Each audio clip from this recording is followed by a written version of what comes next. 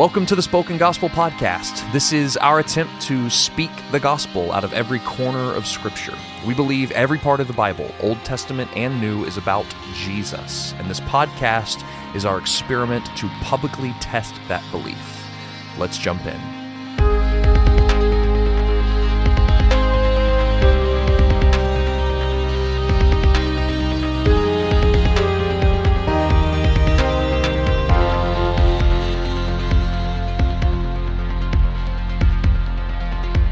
Well, welcome everyone to the Spoken Gospel Podcast. Today is my last week with my buddy Taylor Walling for a little while. Hopefully not the last time, though. Yeah, this has been fun. It has been fun. Thanks for having me on. Oh, dude, absolutely.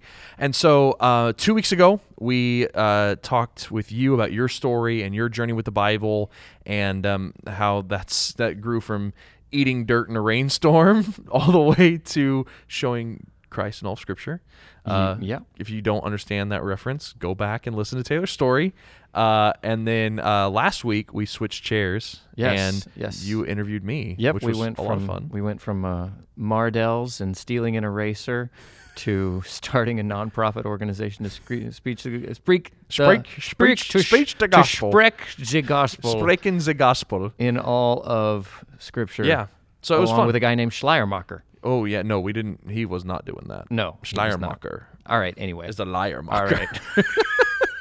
Okay. Anyway. Wow. False start. And so this week, then, which you dastardly teed up at the end of last week's episode. Yes. I was going through at least the first three reasons I could think of for why we must see Jesus in all of Scripture. The first reason I gave was that if we don't, we won't be reading the Bible aright. Yep. The second one was the only way to be transformed while we read the Bible is to see Jesus. And then I was about to make a third point about how if we don't see Jesus in all of Scripture, we will default to our innate tendency to read the Bible legalistically. Right. And the reason that I stopped you, like I even just did right now, was... What's the deal, man? Let me go.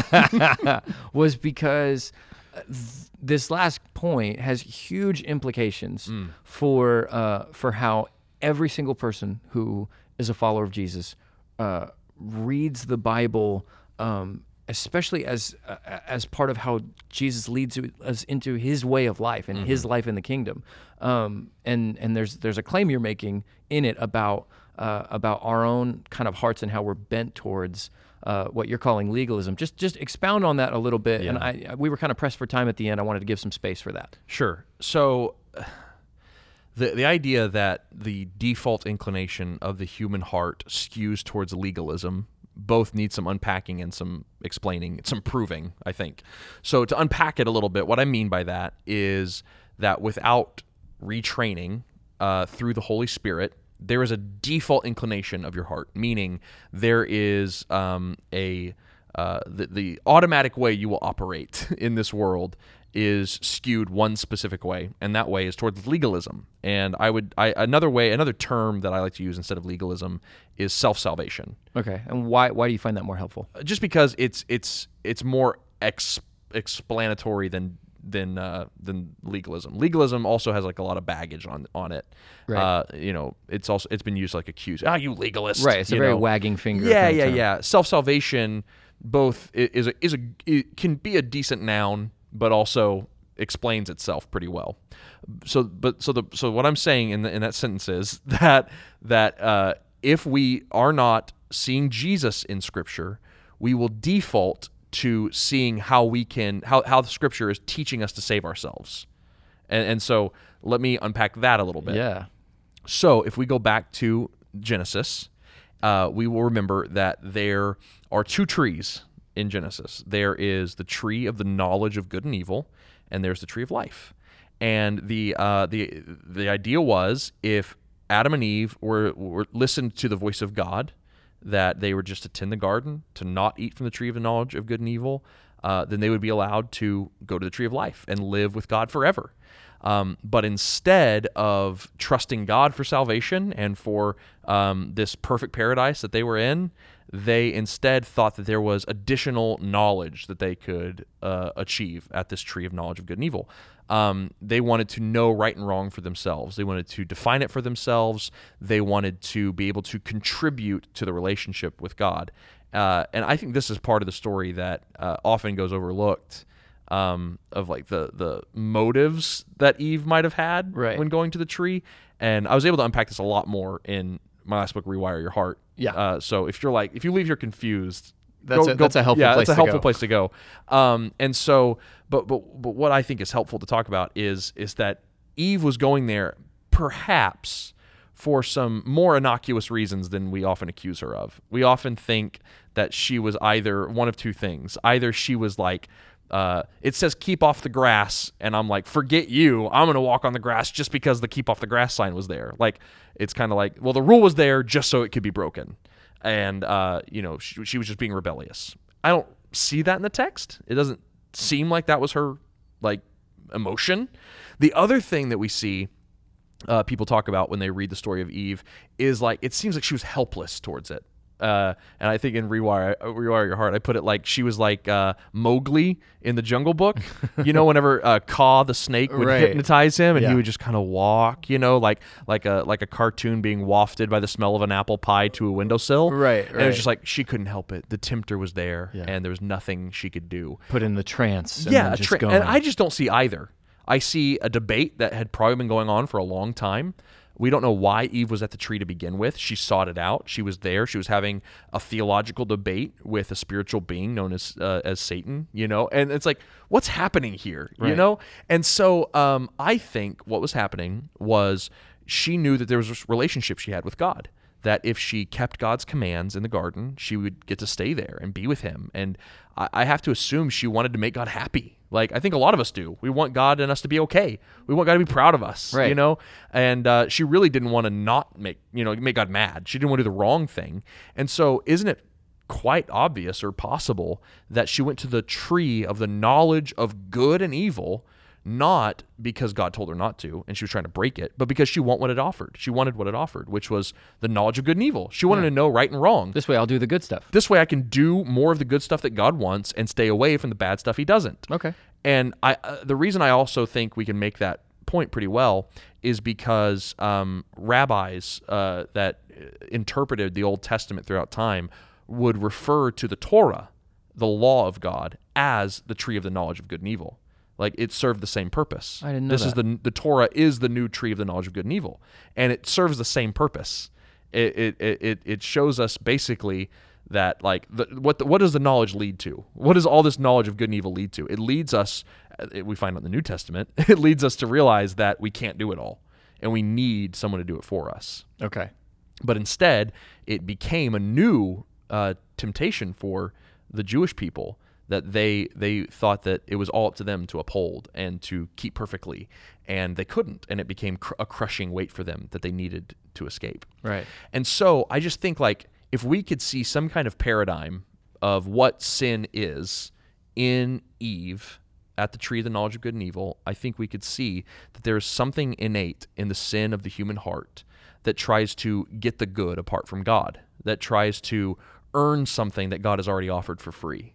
And so that's what self-salvation is it's trying to do something that God's already done. It's trying to win something that God's already won. Like, that's what self-salvation is. So, would it be a fair summary to then say that if we're not seeing Jesus in all of Scripture, then we will default to seeing ourselves in all of Scripture? Correct. And now these are the things I need to do. Right. These are the ways I need to be. Not unlike when Jesus is talking to the crowd in John 6, and the people say to him, well, what should we do? We want to get in on the works of God. Yep. And Jesus' response is the first work, the primary thing God wants is believe in the one he sent. Right. Okay. Yep. Just believe. Right. Yeah. And so I think what happens then, whenever we look at a command of Scripture, right? If we look at the law, and me and Seth talked about this whenever we went through the law, is we preeminently see what we must do. First and foremost, we see what we must do when we look at a law. And what we need to see is who God is when we look at a law. And it's like, do not lie. Well, why? Well, that's consistent with the character of God. It's because God's not a liar. Right. And so like we have to start there and see who is Jesus and who is God in this first. Yeah. and then let's get to the moral imperative. Yeah, my language in our first episode was going first for revelation rather than application. Yes.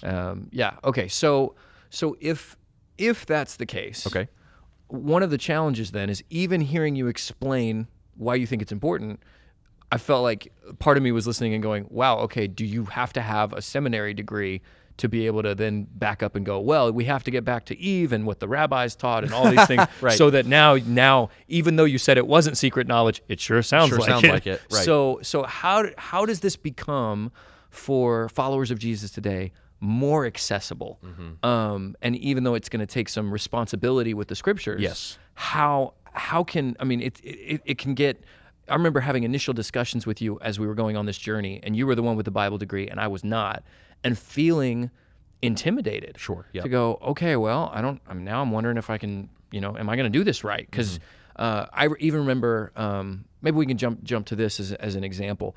I remember listening in the first book that you and Seth worked through in Exodus. Yeah. And there was a battle. Was this Exodus 17? Oh, with Abimelech. Yeah. Yeah, 17. Yeah. Okay. So I just remember you talking about how in the text you're working through the fact that that Moses sends out Joshua and some men, and Moses, Or the Amalekites. The Amalekites. He holds up his the staff and his hands. He holds up both his hands. Right. And when he's holding his hands up, like they're Winning the battle. They're winning the battle. Yep. And then Aaron and and Hur. and when they set like a rock for Right. Moses to sit on because he's getting tired. Because when his hands drop, they lose the battle. Yeah. So then they hold up both of his arms. Right, for him. And then the text says Joshua won.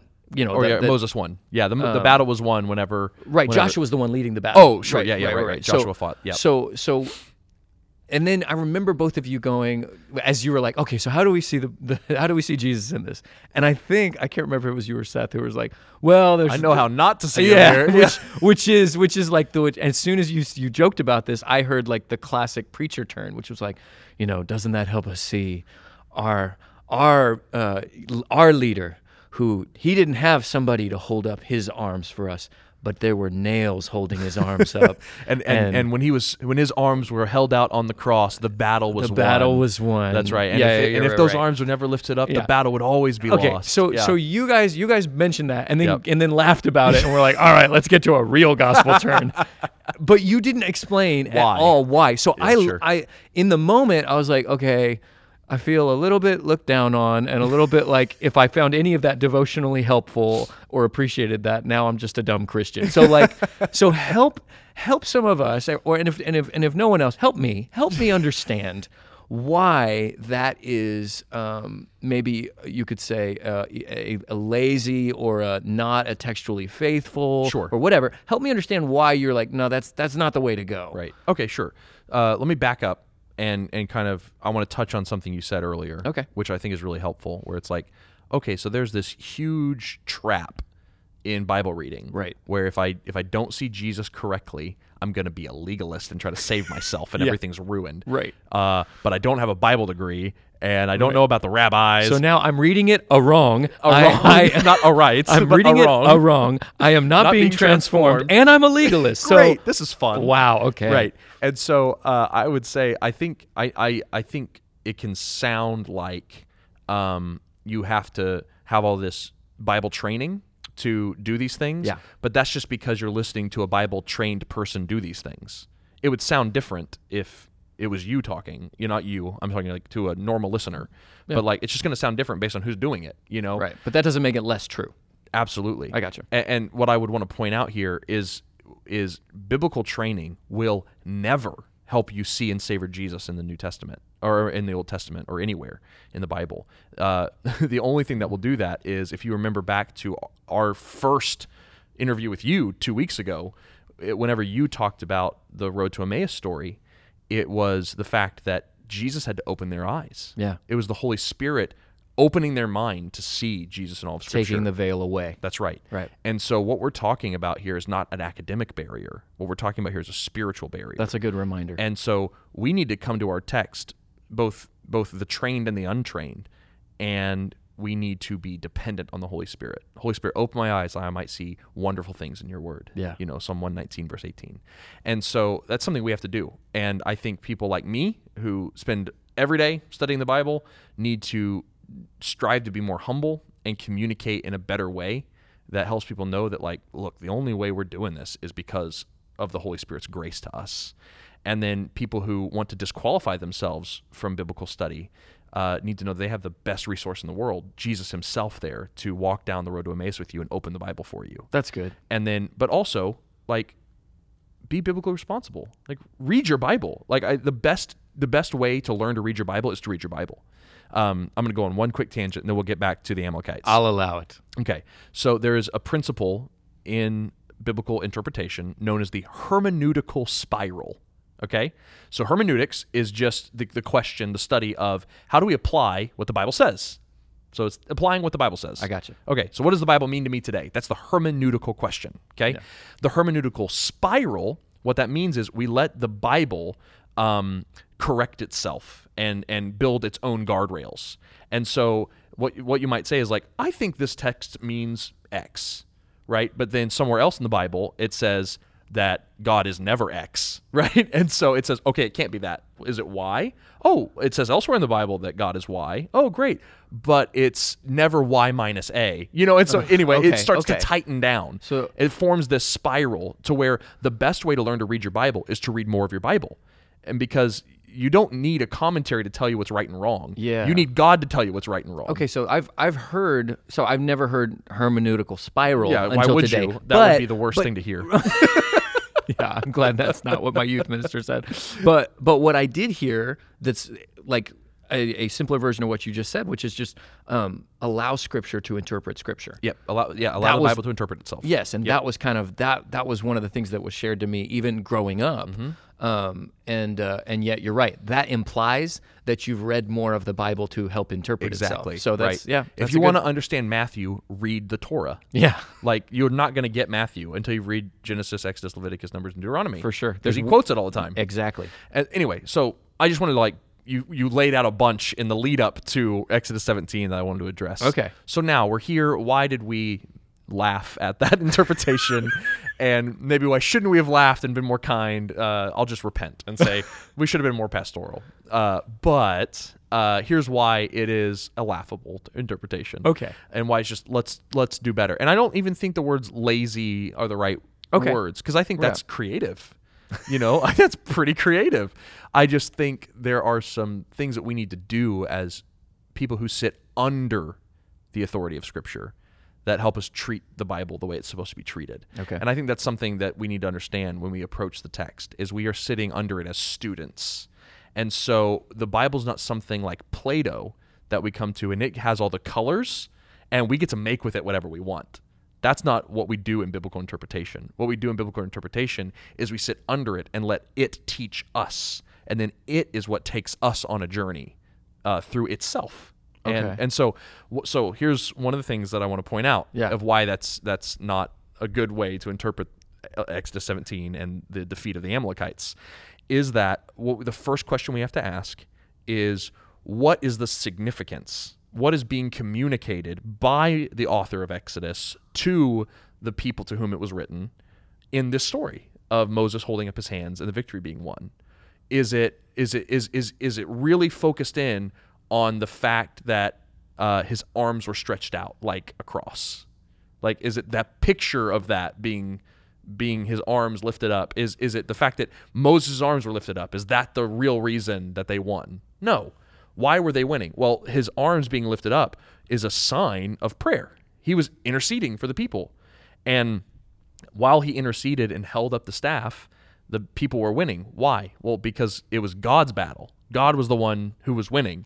And he wanted to show them, I mean, think about it. They're about to go into Canaan in like a year's time. And he wanted to show them something very important about their military strategy, that it had nothing to do with their military prowess or their strength. It had all to do with God. And so they wanted to give a physical symbol of, if God's not on your side, if you are not coming to him first and going to his throne, asking for his help, you're going to lose. Right. And they couldn't have gotten that message in this first battle if it was just like, hey, I'm with you, go do it, which is what happens a lot of the rest of the time. Right. This first one, because this is the first big military battle they go up against after leaving Egypt, they needed a physical symbol of, man, when Moses' arms are up and he's reaching up to heaven, we win. Right. When they go down and God's not on our side anymore, we lose. I get it. Like, because we're all dumb and we really need to know what's the deal. Right. And so the real image here that's happening and what the text is trying to communicate is that if God is on our side, we win. You know, like that's the purpose, that we win our battles when God's on our side. Okay. And we need an intercessor to go before him in order for us to win that battle. And so a correct gospel turn would be to say, well, then who's that intercessor who goes between us and God so that the battle is won? Well, it's Jesus. Right. Well, how did he intercede? On the cross. Oh, his arms happen to be stretched out. That's the piece for me that was like. But it's like that's a subsequent, like that's not the purpose of the text. And so I think the reason why I would skip that in a sermon or a devotional or even in your own personal reflection, the reason I would skip that is because it introduces something into biblical interpretation that will slowly eat away at your own or the people who are listening to you's trustworthiness in responsible allegory, like responsible like Jesus turns. Okay, so what? Unpack what you think is being introduced. What's going on? Right, there? and so if we can agree on the premise that the main point of the text is not Moses' hands. Yeah, and they're totally being get that. stretched out. So part of what I'm hearing then, just to kind of like synthesize what you're saying, I'm hearing a gospel turn should be, it should be built upon the main point of that story Exactly or text right. in its original context. Exactly right. So even though the idea of outstretched hands through which our victory is won in our mediator, even though those things are the same, that's still not the main point from outstretched hands. It's like it's taking one small detail and turning it into a little comparison. Is that that's part of it? I think the other side of it is that you would be hard pressed to find a New Testament reference to the outstretched arms of Jesus or to the arms of Jesus being lifted up. Now, if there was a text in the Gospels that quoted some of this language from, the book of Exodus, right, and they're like really focused on the arms of Jesus, okay, right, because Jesus didn't say, if my arms be lifted right. up, I will draw. No, and it's like I think what it also does is it belittles the gospel to like some magic act where his arms are lifted up. It's like, no, he bore the wrath of God, and the intercession was way more costly than tired arms. Like, it's like, we don't need some like cool, you and I, we have a joke, we have a little joke Yes, that do. no one needs to know about, but I'm going to put it on public radio now. Is like anytime that we feel like we're being a little too showy or like like we want to do like a fantastic it's Jesus a really turn. cool Jesus turn. We will joke and say, we can say it together. Voila! It's a Jesus. That is so embarrassing. It's very to have embarrassing. shared. But that's kind of what's happening here is like I feel like it does more to draw attention to the creative mind of the preacher presenting this than it does to draw us to worship Jesus, which is the other litmus test for good and bad allegory. Where if you go, oh, that was clever, that's cool, that's bad allegory. I gotcha. If you go, oh, Jesus is so good, that's good allegory. Usually, that's not the only test, but Right. it's a helpful one. Yeah. Because when you go, his arms were lifted up, you're like, ooh, that was dope. You don't go, I understand the atonement better, or I understand intercession better. Right. Then that's not good allegory. It's more wordplay. It's wordplay. Although to be fair, there are times where I've listened to some great gospel-centered preachers who will make a turn and interpret part of the text from a gospel-centered standpoint and show me Jesus, and I'm doing both at the same time. Just because partly I'm a preacher, so I'm going, wow, that's amazing that's there. Right. But also, it's incredible to see and appreciate Jesus again. So all that to say, I don't think we have to pit craft against Right. theological responsibility. Right. I'm not saying like you can't say things in a cool way. I'm a poet. Yeah. So yeah. but it does seem to be like some gospel turns are done only for their ingenuity. For their rhetorical device. Exactly. Yeah. Okay. So anyway, does that somewhat suffice? In an Yeah, answer? no, that helps for sure. I just think helping to understand. So if I'm reading by myself and I'm working through and I'm trying to go, okay, this is a confusing passage. How do I work through the original meaning if it's right. super weird to me? Like for instance, let's do this. as another like a little experiment. Okay. If you're up for it, I'm up gonna for I'm gonna it. throw something at you that a lot of people, especially growing up, both of us growing up as pastors' kids, like this was a passage that got joked about that was super weird and random. I'm talking about the end of 2 Kings 2 with no. Elisha, who is mocked and jeered by a group of young men. The text, the ESV calls them boys. Right. And so I'm just going to read this, and I want to wrestle with like one. Okay, help me with the original meaning. Sure. Help us, but also like, all right, how do you see Jesus in this? Here we go. So I'm going to start inside a little bit of 2 Kings 2, a little bit into 23.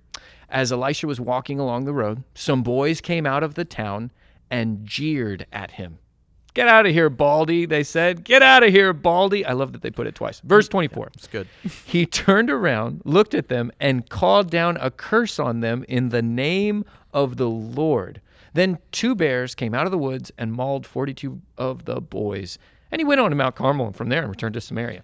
Some good geographical Just details. FYI, if you want to have this is an old reference. If you want to have MapQuested where this happened, you can just find it right over there.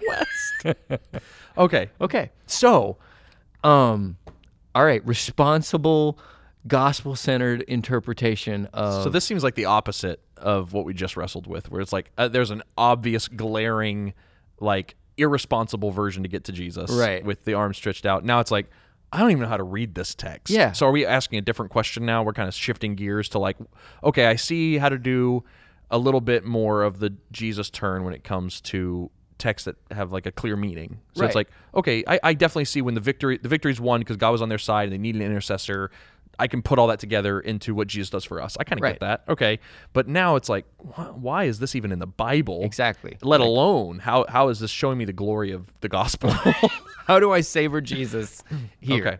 Well, let's look at it. So, first off, who's Elisha, right? So Elisha is the spiritual successor to Elijah, who went before him, and Elijah was one of the first mighty prophets of God, which was a really special role in the life of the people of Israel. The people of Israel were wayward, as they always are, as we always are, and the prophets, what they were almost like God's presence among them.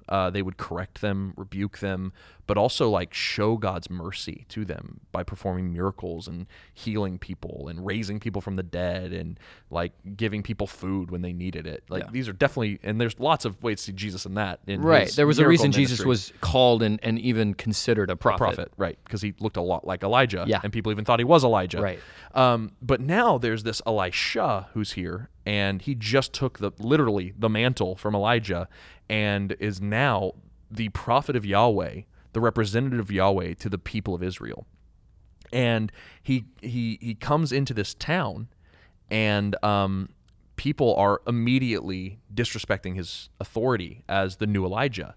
Now, why? There's multiple reasons. Maybe they liked Elijah more and they don't like this new guy. Like, maybe the bald head is a reference to his age and, you're too old, or Okay. maybe he has no glory, because it's like, oh, you don't even have hair. We still make fun of bald people today, so that's not too hard to figure out. No offense, to bald people, but they, maybe it's like maybe they're making fun of his glory, that he had no glory in his head, So like the reason, but regardless, the point is they are making fun of a prophet of God, and so they're not necessarily rejecting Elisha or making fun of Elisha. They are rejecting Yahweh and His rule and reign and presence among them. And this is supposed to show us the extreme depths of depravity that the people of God have gotten to, where a prophet comes to them and they just publicly rebuke him and make fun of him and tell him to leave and make fun of his like appearance, his countenance, his age, his qualification, and they do not want to be under God's rule and reign.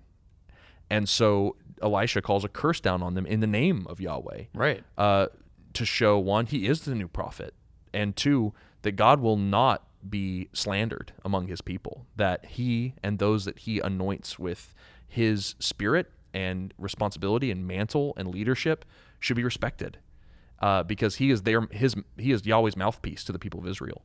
And so he calls down this curse on them, which should show us something very clear, that when we reject God and his appointed leaders, a curse comes down upon us, and it's at the cost of our lives. And so in this case, it's something very visceral. It's 2 bears, I think, which again, it's like, it seems random. I don't know a lot about the geography of this place. Maybe Right. bears were a thing. Maybe they were in the area. But regardless, the curse is what's important, not necessarily how it came about. Okay. It's the fact that they died because of it. Right. And so like even as you're saying that, I'm like, okay, here's if I'm wrestling with like if I'm trying to see Jesus in this, part of me is thinking about, all right, so new prophet comes into town, is disrespected, and like this prophet calls down a curse. Whereas like I'm like, okay, how do I see Jesus in that? If Jesus is the one where like his disciples, when they're trying to go through Samaria and the village rejects the hospitality to house Jesus, and James and John, the sons of Zebedee, are like, should we call down fire from heaven? Like, Exactly right. Let's call down a curse. Let's do it like the old days. And they don't. So how like I guess I'm just trying to wrestle with like how. But doesn't Jesus elsewhere, whenever he's rejected in certain towns, he says, "Woe to you! It will Tyre and Sidon, or something like that, those 2 cities." And he says, yeah. "It will be better for Sodom and Gomorrah than for you on the day of visitation," because he calls down a curse on them. He says, "Your whole town's going to be destroyed because you rejected the prophet of God." And so, like, Jesus does still do this, but then we can look at the gospel, right, and we can see that we've all rejected God. We've rejected his messengers. We've rejected his word, which is his consummate prophet to us, the living word of God, right? Yeah. The full counsel of God. We reject it. We disobey it. We break it. The law of Moses we break. And then the world rejected Jesus and put him to death. And yet, when Jesus called down a curse on those who disbelieved, he took the bears himself, in a sense. Right. He was mauled. He was the one who took the curse, so that those who were yelling at him, jeering at him at the moment of his death, the Roman soldiers, he instead prayed for their forgiveness. And so you have this in Jesus, you have this picture of the new Elisha, who by no means clears the guilty, to quote Exodus, right? But calls down a curse on those who disregard him and disrespect him and reject him, like he did in Tyre and Sidon. Yeah. But also takes the curse for us. And so it asks the question that the boys should be asking, we should ask to the boys here, and the rest of Bethel should have been asking, is, so what will you do?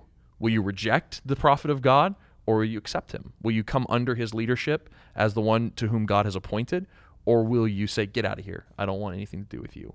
And how we respond to Jesus will dictate what happens to us. We will either come under a curse, or we will come under the blessing because Jesus took our curse. Yeah. And so there's definitely ways to see Jesus in this text. But you have to do one thing first, right? You have to walk through the text. Right. And say, wrestle with what's there. happening? Yeah. Yeah. Yeah. I've also, it's interesting. I've also heard theories that specifically the Baldy could have been a kind of threat about scalping. Oh, right. Anyway, with weird texts, the commentators there's as many commentaries exist, or as many as opinions that exist. Right. And so they go crazy. And like the ages of the boys are all debated. Yeah. The significance of which town he's coming into and which towns he's going to have significance. Okay, so help us with that. So when there's text like this, or even there's other texts that aren't necessarily as controversial, but are just have a variety of theories around them. What advice would you give for somebody who's like, I've looked up a couple articles about this, I heard 3 different ideas. Right. How do I wade through this and get past when the original meaning is there's maybe a bigger point that I can kind of walk away with, but there's a bunch of other stuff there that's weird. Right. Like, what advice would you give to somebody who's working through it and trying to, devotionally have, find something meaningful? I would say, like, most often, and this is not, there are exceptions to the rule, but most often, this text included, the main point of the text isn't changed by the details. Okay. Of like, how old were the kids? What did the threat mean?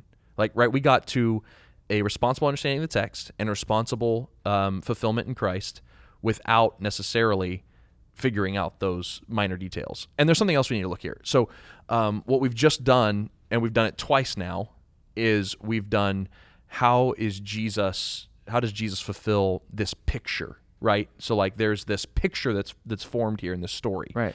But there's other ways that we could have talked about this with the same categories we set up. So that this is like the allegory. That I would call that more of an allegorical application, but in a good way. Right. Allegory has become a byword, especially in theological circles, where if it's allegory, it's bad. But even Paul used the word allegory in the New Testament, in Galatians. Okay. But there's another way to do and this. allegory simply would, like, you're saying like this is a picture of that. That's allegory. Okay. Right.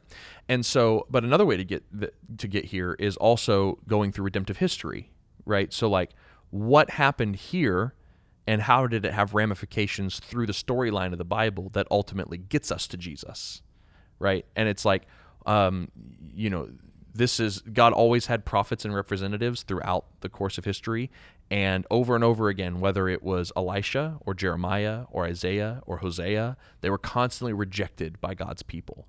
And when Jesus came, he was this new prophet. And what was on his lips? He said, you and your fathers rejected all the prophets up to me, and you're going to reject me as well. Yeah. And yet in the final rejection of the final prophet of God, we have a solution to all the rejection, right. a blessing when all there was a curse. And so there's other ways to do it where it's not just a picture, but you can trace the storyline of the Bible. And so I think that's also helpful. And then there's also you could do theological categories, right? So it's like blessing and curse. So you have he called down a curse on them. It's and so you can talk about, well, what's the curse of God? Well, we know about that from the fall, from the plagues of Egypt, from Leviticus and the blessings of cursing for following the law or not, and right. as well as Deuteronomy. Yeah. And now apparently there is a prophet of God who can just speak, and a curse is promised, and it comes. So again, the more you've read, the more you have categories. That's right. Across the canon of Scripture, right. for how you can appreciate those different things. Okay, that's helpful. Right. All right, let me throw something else at you. This is one where, for me, I was in one of those seasons where I had fallen off on my schedule with daily Bible reading and spending time in the Word, and so I did one of those classic. It was the 16th day of the month, so I'm going to Proverbs. Have you? Oh you yeah, seen Proverbs that? 16. Right, Yeah, right. Or then I also do Psalms 16, and then you add 30. Is it 30? Yeah, you add 30 5 times, and you also read through so you'll read 5 Psalms a day based on the calendar. Right. And you'll read the whole Psalms in a month too. Okay, gotcha. Yeah. I think it was Billy Graham who famously among others, did that and said that the reading Proverbs every month helped him to deal with people, and reading Psalms every month helped him to deal with God. That's good. In his relationships. Anyway, so I pulled up Proverbs 16, and I started reading, and so I'm gonna read this. I'm gonna tell you what I was processing, and I want you to help work me through how responsible of a Okay. For me. So you do the application this time, and I ask the questions. Is that the deal? Kind of, yeah. Okay. I'll read, and I'll tell you what I saw in it. Okay. In terms of encountering Jesus in Proverbs 16. Let's do it. So in the midst of reading, I get to verses 5 through 7. This is a ESV 5 through 7 of Proverbs 16. Everyone who is arrogant in heart is an abomination to the Lord. Be assured, he will not go unpunished. By steadfast love and faithfulness, iniquity is atoned for, and by the fear of the Lord one turns away from evil. When a man's ways please the Lord, he makes even his enemies to be at peace with him. So in the midst of reading the whole chapter, I read those, and I'm like, for me, I was like, there's the gospel in Proverbs 16. I recognized myself as one who is arrogant in heart, who, and actually for me personally, pride really is something that I daily wrestle with. Yes. And recognize that the text is telling me that in me is an abomination to the Lord. And not just the sin, everyone who is arrogant. So I am that, I, as a prideful person, I'm an abomination to the Lord, and I should be assured that's not going to go unpunished. The next verse all of a sudden makes this very pleasant turn. By steadfast love and faithfulness, iniquity is atoned for, and by the fear of the Lord, one turns away from evil. And I looked at that and I thought, it's not my steadfast love and it's not my faithfulness. No, nothing I'm going to do will atone for and can atone for what I have done, because I'm still going to fall back into my pride. But it is the steadfast love of Jesus. It is his faithfulness, and he's the one who has atoned for my iniquity. He's the one who demonstrated the fear of the Lord and he first turned away from evil in his obedience, but also is in the process of turning my heart from evil, of making me humble. And the last verse, verse 7, when a man's ways please the Lord, he makes even his enemies to be at peace with him. And again, I thought, I'm not the one who's pleased the Lord. It's Jesus. And he has made me. I was, like Philippians 3 says, an enemy of the cross. And now, like Ephesians said, I've experienced peace with God. And so I'm just reading that. And again, it's like Proverbs is one of those that's kind of like an Israelite Twitter feed, just all these different little wisdom quips and things. I like that. And so I'm just reading, and I read those 3 verses, and that was my gospel moment in Proverbs 16.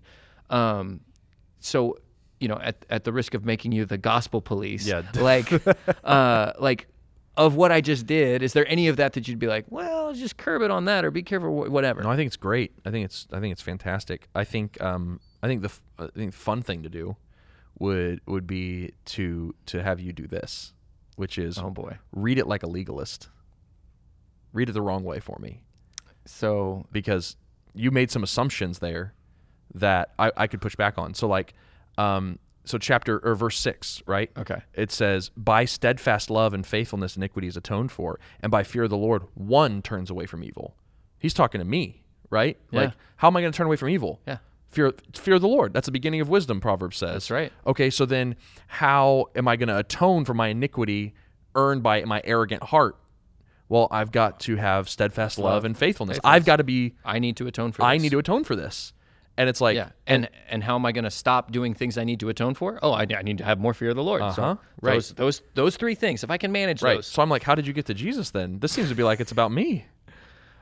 Well, I guess, again, I'm walking in with an assumption that I'm going to meet Jesus there. Exactly right. And I'm walking in with the assumption that not only am I seeking to meet Jesus, the reason I'm seeking to meet Jesus is because the foundation of my faith is in him, is in his righteousness, in his, and again, I've read the New Testament. Right. And in the New Testament, I have... You know who your atonement is. Yeah, exactly. I have categories for the perfect sacrifice, for the one who knew no sin, who became sin so that we might become the righteousness of God. Like, I know where I'm putting my hope. I know that if I put anything in myself, Ephesians 3, I've already referenced it, but that says, like, anything else that I would trust in is refuse. It's a mess. It's not. It's just garbage. So, like... You know you're not going to be the one to do it. Exactly. Yeah. That's it. Okay, so here's the other thing to do then. Okay. So we read this as, first off, as legalists. Right. And we're like, well, that can't be right. Right. That's and then awful. we go, I know where this is supposed to take me. Right. And you even, I would say, did a really responsible Jesus turn. What's missing is the middle part where we go, but what is this text originally communicating? Because it's not originally talking explicitly about the death, burial, and resurrection of Jesus, because he wouldn't come for thousands of years. Right. Okay, so then what's it talking about first? Well, like when we talk about like the steadfast love of God, or like this word steadfast love is a hyperlink to like the covenants of God. It's the Hebrew word chesed, right? Which is a really popular word. People get it tattooed on them, and like the steadfast love, like when the Bible talks about steadfast love, it is almost always talking about God. So we should already be cued into the fact that this is a covenantal term being talked about here. And then when it's paired with chesed and faithfulness, well, we're talking about God. But then how do those things go together? Like, because I've got this arrogant abomination of a heart, right? And it needs to be atoned for. And so God is going to have this covenantal promised love that's going to be extended to me because of his characteristic, which is faithfulness. But then how is he going to be faithful to me through his covenant? He's going to make atonement. Well, now I can participate because the atonement system I'm a part of. Right. I take my atoning sacrifice to the temple. So whenever I'm a proud fool and I have been arrogant towards God and I've been an abomination, I'm not cut off. I know that the hesed of God, the steadfast love of God, is still there because he is faithful, and he will let me come back to his temple with my atoning sacrifice and draw near to him again. And when I'm there, what overcomes me? Fear of the Lord. And like when I walk away from that temple after making my sacrifice and seeing that should have been me, and yet it's not, and I walk away clean and scot-free, and not only no longer under the punishment, but made pure because of this sacrifice, I fear God, and I don't want evil anymore because I've been forgiven. And it's like all of this is done for us in Jesus. And so now doing that step allows us to do is talk about everything you talked about in more specific terms. That's helpful because even you're helping me understand that what I didn't see until today is Proverbs 16, 5 and 6 especially, like this is good news Yes. for the Israelite who would have heard it in the day. It's got to be good news for them first. Right. Yeah. Right. Yeah. Okay. Yeah, Man, I'm even just like working through that and thinking like, man, I hadn't thought about it that way. Right. And that's why that first step is so important. Right. To not only responsible allegory and a responsible Jesus turns and seeing Jesus in all of Scripture, but because if we just skip that step and be like, oh, Jesus is our atonement, we miss the nuance of the whole counsel of Scripture. Yeah. Because there are a multiplicity of ways that the Bible puts things that allow, if we sit in it and meditate on it, that we're able to see Jesus differently. And like we can see him as, I think it's Tim Keller talks about, like as a multi-prismatic view, that every time you turn the prism of the Bible and the light of Jesus comes through it, it refracts in a different way. Right. And so like the more we engage with the nuances of the actual text of Scripture and what it means in itself, we get to see the light of Jesus in a new, beautiful way. That is really cool. I think the other thing that I think is worth, and you can push back on it, but I think it's also worth noting is like where I was getting was still good, but where you got me was better. And I don't just mean in quality, I mean in my appreciation now for this text. But it required a level of study for you to go, I've got the hyperlink, which I would have taken. I need to go open a commentary. I need to go XYZ to get to the hyperlink of the Hesed and the faithfulness. And so here's what I'm saying. I'm not doing that as a cop out. What I'm doing is what I think is worth saying is this is part of the benefit of responsible pastoral teaching, leaders inside of church, and organizations like Spoken Gospel who are doing this work to go, hey, there's some of these things that from a textual standpoint, this is helpful to continue this journey. It's not, you can do a lot of this on your own. Right. And you could have gotten there on your own with some study and even without a Hebrew guide. And some persistence. If you've been reading your Torah, you'd be like, steadfast love, I know that word. Right. That's connected to God in the covenants over and over and over. The interpreters of different versions of the Bible help us with that by translating keywords like that consistently. Right. So that's why the word steadfast love is always the placeholder for Hesed. Yeah. But it still makes a big impact to, if you're a player, you benefit from a coach. You know what I mean? That's all I'm saying. That's and good. So that's what I think is really great about your guys' ministry, but also like this is what, for you listeners out there, part of a local body, like this is what we benefit from others, brothers and sisters in Christ, who continue to turn that diamond for us and see the light refract more. And that's why also why we feel a burden at Spoken Gospel to make sure we're reaching out to pastors and teachers and even universities, college professors, and being like, are we training people to do this well? And we hope to have that kind of influence. So that kind of gets behind the curtain of our mission a little bit. But awesome. that's really cool. Okay, I want to take over real quick. All right. And say, let me give you guys a little quick toolkit to help you do some of this, because it can feel overwhelming when you come to a text and you're like, okay, let me do this, and you're like, what does it mean? I don't know. I give up. Right. Yeah. But there is this awesome little rubric that a guy named Jeff Vanderstelt helped innovate, and who's been on the podcast. Yep, he did our introduction to Psalms. Yeah, so if you haven't listened to that, go back. He's amazing. I love Jeff, and he came up with this little rubric that I find extremely helpful. And so this is, I don't think it's proprietary, but it's definitely originated with him, or he might point you to where he got it. I don't know.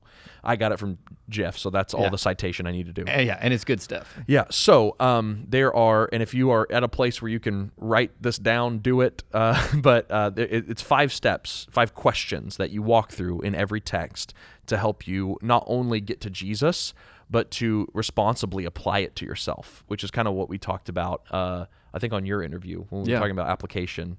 And so anyway, so here they are. So you come to a text, you ask these 5 questions. First is, who is God? That's the first question you ask, which when we do that, it's not the first question we normally ask of a text. It's true. We usually ask, like, what does this mean, or what does this mean for me, or what's going on, and it's like, who is God? Like, how do I see God in this? Because we have to believe that the Bible is preeminently about its author. Like, this is a book about God. It's meant to show us him, which is what you were talking about in your story with you learn to seek revelation over application. Right. How is this really mean to relationship? For one of the texts we've already touched, Exodus 17, the battle with Moses' arms raised up. Who is God? Right. Oh, I want to do a different one. Oh, Can okay, we? fair I enough. just want to do an easier one. All right. So let's just do a 10 commandment. All right. Let's do love your or obey your father and mother. Okay. Right. Or honor. Honor's the word, right? Honor your father and mother. Okay. One of the 10, because it's just short. Right. So there's a command. Soundbite. So if we begin with who is God. Right. Because especially in a command, honor your father and mother, the first thing you're going to think of is, okay, do that. Right. But no, the first thing we need to think of is, who is God? Okay, well, who is God when I hear honor your father and mother? He's a father, right? He's the consummate father. And he's the father deserving of all honor. And so, like, we can kind of start wrestling with some of those ideas. So who's God? He's a father deserving of honor. Okay. Cool. Okay, the second question we ask is, what has he done? So who is God? What has he done? And this is the Christ question. So the first question is theological, who is God? The second question is Christological, what has he done? Okay. In Christ. So honor your father and mother. Mm-hmm. Okay, we've got God as a father deserving of honor. That's right. So what has he done? Mm-hmm. I mean, did Jesus honor his father? Yes. Yeah. In John, he says, I only ever do what I see my father doing. That's right. Right? And he honored his father by obeying him even into the hardest places. Right. The cross. Glorify your son that your son may glorify you. Yeah. Okay. Like he definitely honored his father. And he honored him in ways that we just don't, And then, so who is God? What has he done in Christ? 3, who does that make us to be? Or what does that say about us? Or who am I because of this? Okay. There's different ways based on the answer that you can ask that question. Okay. And this is Jeff calls it the ecclesiological question, which is like the study of the church. Like, so what does that make us as a church? The churchy question. But I just call this the identity question. That's helpful. Yeah. It's like, so who am I because of this? Well, when I would originally read the honor your father and mother passage, I would say, I'm not someone who honors his father and mother always. Right. I've not done this perfectly. In fact, I've constantly broken this law. But if I look back at who God is, he is the father deserving of all honor, who I have dishonored. Mm. Not only have I dishonored my earthly parents, I've also dishonored my heavenly Father. Right. But Jesus has honored him perfectly and has taken the curse promised for those who dishonor their parents, because there's a curse attached to these laws. The first, the honor your father and mother is the first of the 10 commandments that comes with a blessing. Right. Honor your father and mother, and it will go well with you, and you will live long in the land. Yeah, and Paul quotes that in Ephesians. He does. Okay. Conversely, what happens if you break the law? Your life will be short, and you'll be driven out from the land. Right. And so what do I deserve for dishonoring my father and mother and my heavenly Father? I deserve to be dead. I deserve death and to be cut off from God, separated from his presence. Right. And yet, because Jesus honored his Father perfectly, I am brought in. And now what am I? What's my identity now? I'm a son. Yeah. Who is seen as someone who has perfectly honored his father. And I'm brought in, and I have a new dad. Yeah. And I have a new brother, Jesus. And like, I'm brought into this new family, and I'm a co-heir, and I'm adopted. And oh my gosh, like all this identity stuff you can start meditating on. And then finally, we get to question 4. What do I do? Now, especially with commands, that's the one we want to jump to right away. Yeah. Which, honor your father and mother. What do you do? Honor your father and mother. Right. And so, but it's pure application, right? Pure application. But until we go through the first 3, we're not going to have the juice, the gas necessary to drive that car of application, right? We're not going to be able to carry out that command on our own strength. Yeah. But when we see that God is the God worthy of all honor, when we see that Jesus has come and perfectly obeyed the Father and took the curse that we deserved, when we see that even though we dishonored our Heavenly Father, we have been brought into the family of God and have been made adopted sons and daughters and co-heirs with Christ, then whenever we say, like, honor your father and mother, it's like, well, I don't care who they are or what they've done. Of course I can honor them because look at what Jesus has made me. Like, look at what he's done for me. Of course I can go and love and honor my father and mother no matter how messed up they might be, right? Yeah. Because ultimately I'm aiming at my Heavenly Father. I'm honoring him because of everything he's done for me in Christ. Right. And then the fifth question is one that I can't answer for you. And this is the question of how do you do it? And that's the question of contextualization. Because that looks very different. It looks very different. So, like, are you adopted? Yeah. That looks very different than if you have a still married nuclear family. Yeah. Are your parents still alive? Or your parents still alive, right? Was your father abusive and is now in prison? How do you honor him? Wow. Is he an alcoholic? Like, that's a contextual question, and that's where meditation and prayer come in, and you've got to figure out what that looks like for you in your context. And that's also, I mean, I would almost, contextual question is a good way to call it. I would also say that's a contextual question that demands a spirit-led answer. Definitely. That's part of how we're led into this active relationship with God present in us to lead us into a gospel-centered way of life. Right. That comes from the foundation of who God is and what has he done in Christ, and what Christ has done and who he's made us to be. And now obedience, knowing the principle of it, will now, like, the Spirit leads me into the specifics of it. That's really right. Yeah, that's really good. Yeah. And so let me lay it out one last time here. So who is God? Question of theology. What has he done? The question of Christology. Who has that made me to be? The question of identity. Number 4, what do I do? The question of missiology. I didn't say that one. The mission. What do I do with it? And then 5, how do I do it? Which is the question of contextualization. So that's a fun little, like, a really helpful rubric. Yeah, and really simple. Really simple. And so I would just encourage you to, like, the next time you read your Bible, find a small section and just run through that meditatively and go, hey, who is God? And pray. Show me yourself, God. Okay, how has Jesus done something with this picture of God in mind? And then I would really encourage you to meditate on, what does that mean for you? Like, who has Jesus made you to be because of what he has done? Yeah. Apply the gospel to your heart. And then when you get to the application, you'll be like, of course I want to do that. And so anyway, I think that's a really fun rubric that Jeff Vanderstelt has kind of walked a lot of people through, and it's been really helpful for me. So I hope you guys find that helpful. Yeah, that's awesome. It's not necessarily correlated, like, perfectly with doing gospel turns in Scripture, but I think it's a very helpful biblical interpretation tool.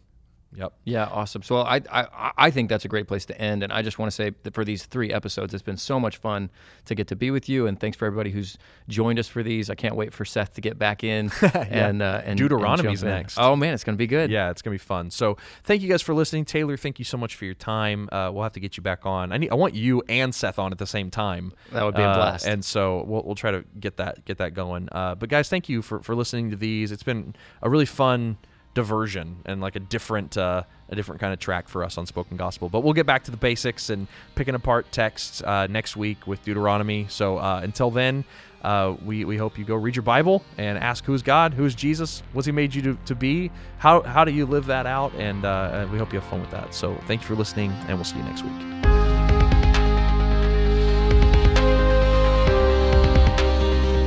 Thank you for listening to the Spoken Gospel podcast. Spoken Gospel is a nonprofit dedicated to creating free, gospel-centered media that speaks the gospel out of every corner of Scripture. So to join us in our mission and view our resources, we invite you to visit spokengospel.com.